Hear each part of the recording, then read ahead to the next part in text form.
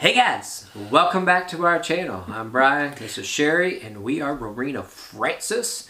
And today we are going to talk about some more attributes of angels and giants.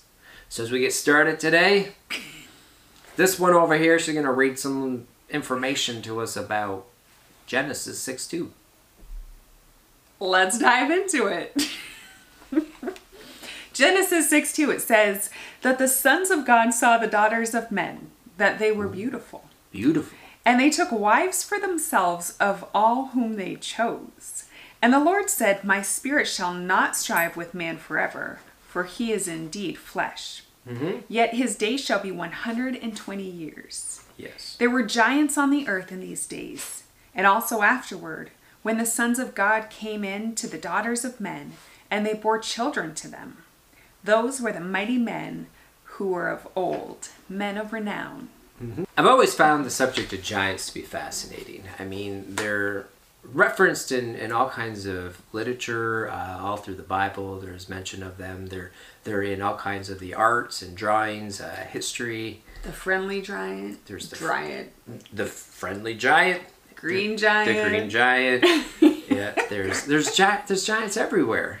But you know what's interesting, what I find is always interesting about it though, is that when you look up giants on the internet, there is such a heavy dispute over the history of giants. Where they came from? Yeah, like first of all, like if you take a look, you know, like every claim that people have ever found, you know, a giant in history, you know, all of a sudden like miraculously disappears. Or, you know, or now it's refuted, you know, by somebody else. Or, you know, like there's no historical evidence that ever seems to be concrete anywhere on the internet. You know, you can find these places, and every time you find this place, it's like, oh, this place is, you know, not telling the truth, or this doesn't have this. And I always just find it like, why is it such a hard thing, you know, that, you know, if we found giant bones in the earth, that, you know, that we got giant bones, you know, but instead it's always like some big mystery.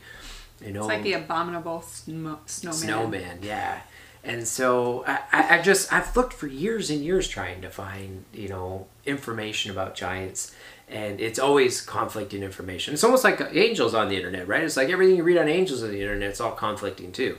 And so today we dive right back into the Word of God to find out a little bit about where giants came from. A little bit more about giants, just right. And so, anyways, when you take a look at the first question that I have here is this, it talks about how these angels, you know, decided that, you know, the daughters of men, you know, were pleasant to the eye, which would be and they had human some beings. offspring.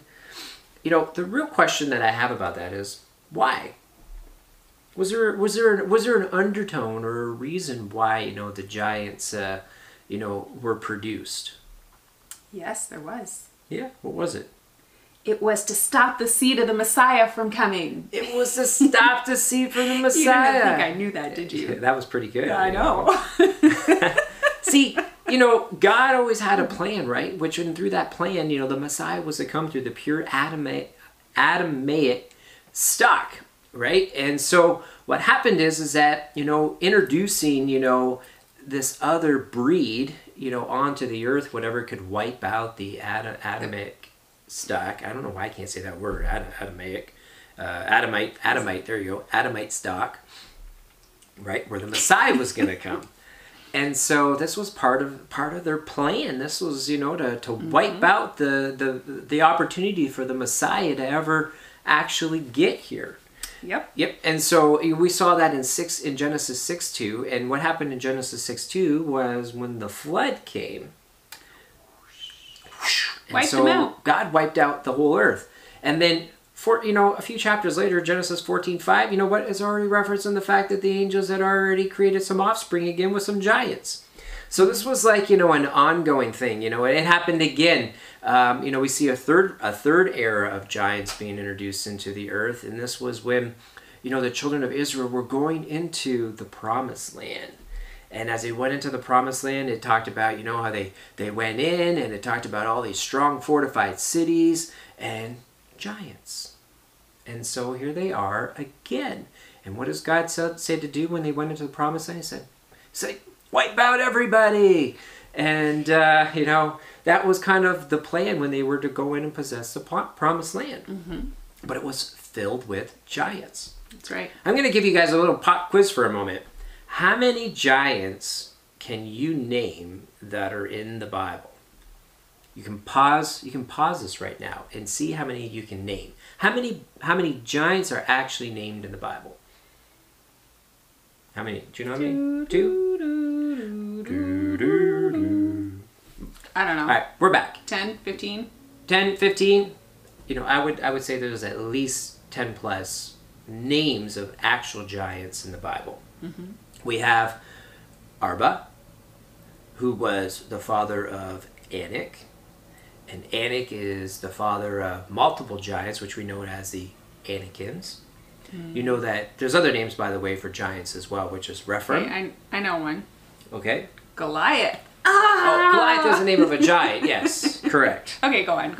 No, I was just saying that there's another name. There's the giants are referred to as Rephaims or Nephatelim, as well as Anakins. So those are names of the group or collection of giants. But yes, Goliath was one. Do you know how many brothers Goliath had? 7? I don't know. 7? I don't know. I think he got like 4. 4. How many stones did David grab when he went to go kill Goliath? 5. So there was 5 brothers. And so there was a giant named Seth. Okay, wait, let me see if I can name these ones. Okay, see how many you can name here. Okay. Seth. Okay. Ishbi-Benob. Ishbi-Benob. Sex. Sex isn't technically the name of a giant in the Bible. That's the guy that I normally refer to who had 6 fingers. Oh, yeah, that's right. Okay, so he was unnamed, but... He was unnamed, but I like to refer to him as Sex. Okay, Talmai. Talmai, yep. Yeah, hold on. Sarah, help me. Lami. Lami. Okay, let me look at my thing. Sheshe. Yep. Ahiman. There you go. Those are some names. Lami. Okay, and there was another reference of a gentleman who was his name was Og, King Og of Bashan, and his bed, it said, was like 20 feet. Which I'll just throw in here right now. A little tidbit for you guys is that we actually, well, not we, Sarah and I. Anyways, we have a company called Soapbox Games, and we have been developing some board games that are based on characters in the Bible and Bible stories and stuff like that. And so we have one that's already at market right now, which I will link it below if I can. But that is called Heart of Eternal.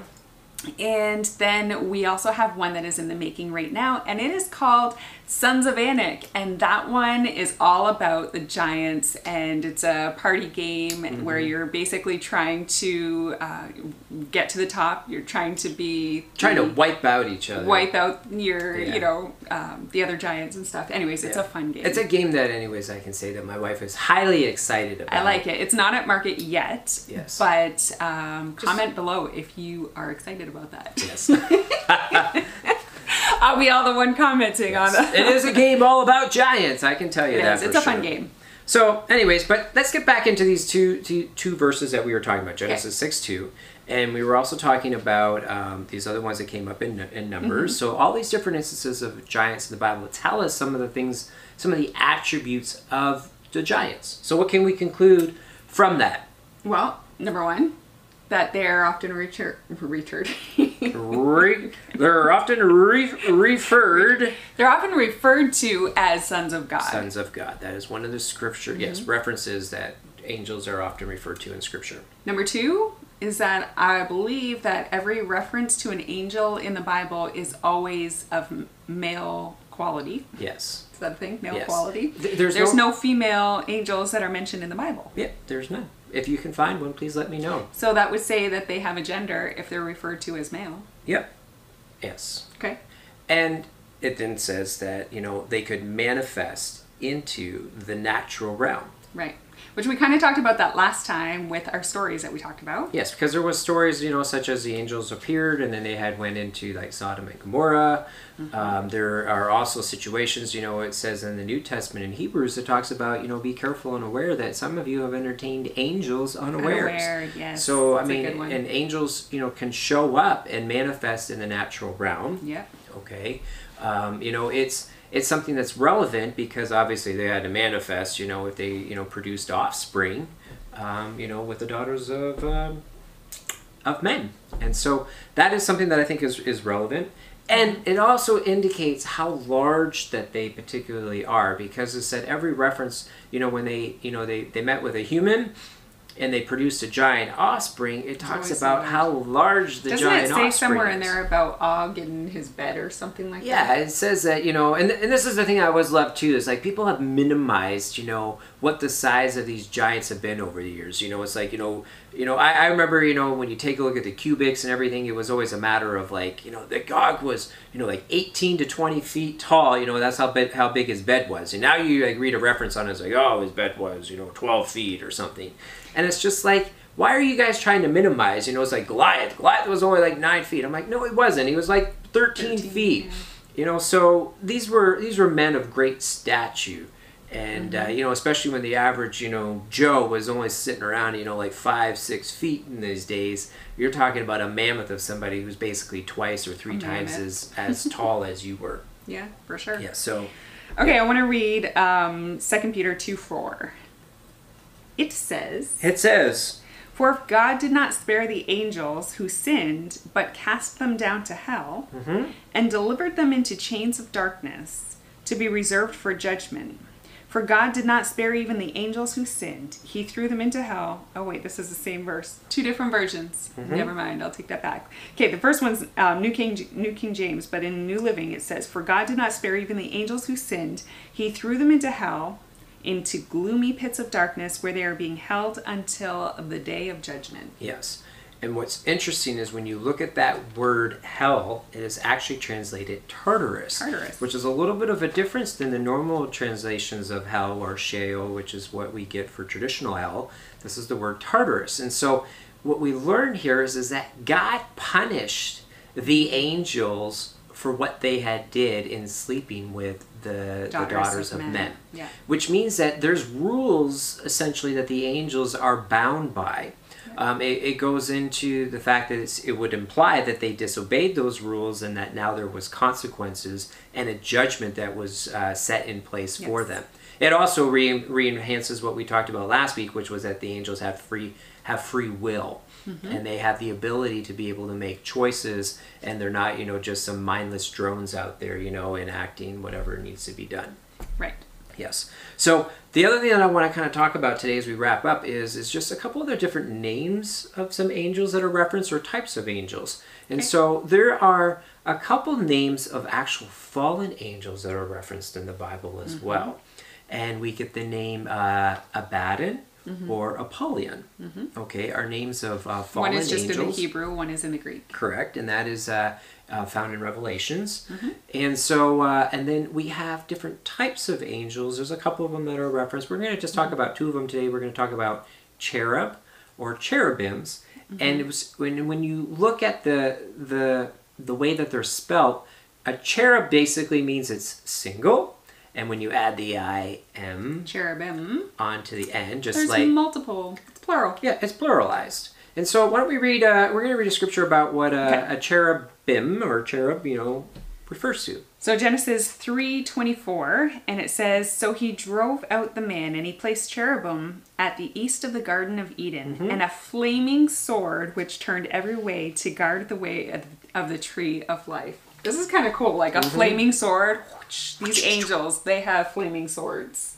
Yeah, so he guarded Eden. We always try to figure out why we'd never have been able to locate Eden again. People try to find Eden all the time. There's all these expeditions trying to find where Eden is, and nobody can find it. But I will have to say the Bible does clearly state that there are cherubim who are guarding it with flaming swords. Yes. So I'm pretty sure we won't find it while we are still here on this earth. Yep. And then we saw that, the tabernacle, also the Ark of the Covenant, had some cherubims that, were part of the structure and the design of it, as well as, one of the famous scriptures that I really like is in Ezekiel. In Ezekiel, it talks about, in chapter 10, it gives a full description of, what some of these cherubims looked like. And they were like, all these cool attributes, like where one side, was the face was the lion, and then they had a bear, and then like an eagle, and then like was it an ox? Was it? No, it was a human, right? Oh. Yeah, so it was an ox, a human, a lion, and an eagle were the 4 faces on this cherub. And they had eyes all over the place, and it talked about how even like there was like a wheel that moved along with them, and everywhere that this being went, the wheel went with it, and so kind of cool. It's kind of it's really neat. I mean, it's like you're looking at like all this like alien stuff, but nonetheless, it's like nothing we've ever seen on this earth before. Nothing we've ever seen. Okay, let's move on to. But these were cherubims, and they were pretty cool. Yeah, they are. So the other one I want to talk about is seraphim. Seraphim, right? And same kind of thing. A seraph is one, and seraphim is pluralized. So I want to read. I don't actually know what this is. A verse. It's a verse, but we didn't write down where it's found. I have something in my eye. Okay. I will find it and I will just write it below. We have a verse that we are going to read. So it says, "It was in the year King Uzziah died that I saw the Lord. He was sitting on a lofty throne, and the train of his robe filled the temple. Attending him were mighty seraphim, each having 6 wings. With 2 wings they covered their faces, with 2 they covered their feet, and with 2 they flew. They were calling out to each other, 'Holy, holy, holy is the Lord of heaven's armies. The whole earth was filled with his glory.' Their voices shook the temple to its foundations, and the entire building was filled with smoke." I don't know about you, but this is a pretty cool scripture. I mean, I'm just picturing this, and I'm just seeing like these seraphim. They've got 6 wings, and which is an attribute of a seraphim. Yes, and one's covering their eyes, one's covering their feet, and then one they're flying with, and they're just like amazing, and then just crying out, "Holy, holy, holy, the Lord God Almighty, and all the earth is filled with his glory." Like, this is just such an amazing depiction. Yes. And there's a whole lesson, I mean, even just in that. Just in that. And holy, holy, holy. I mean, it's the only place in the Bible, that God uses a triple, reference to himself, right? When you see in the Word of God, verily, verily, it's saying, hey, this is really important. Yeah, pay attention. Pay attention. But when you see it in triple, holy, holy, holy, it really gives you the emphasis on how important it is about the holiness of God. But at the end of this, we've wrapped up, and we're gonna leave you today, and that's what we're gonna wrap up with on angels. And have a good one. We'll see you back here next time for more talk on the supernatural.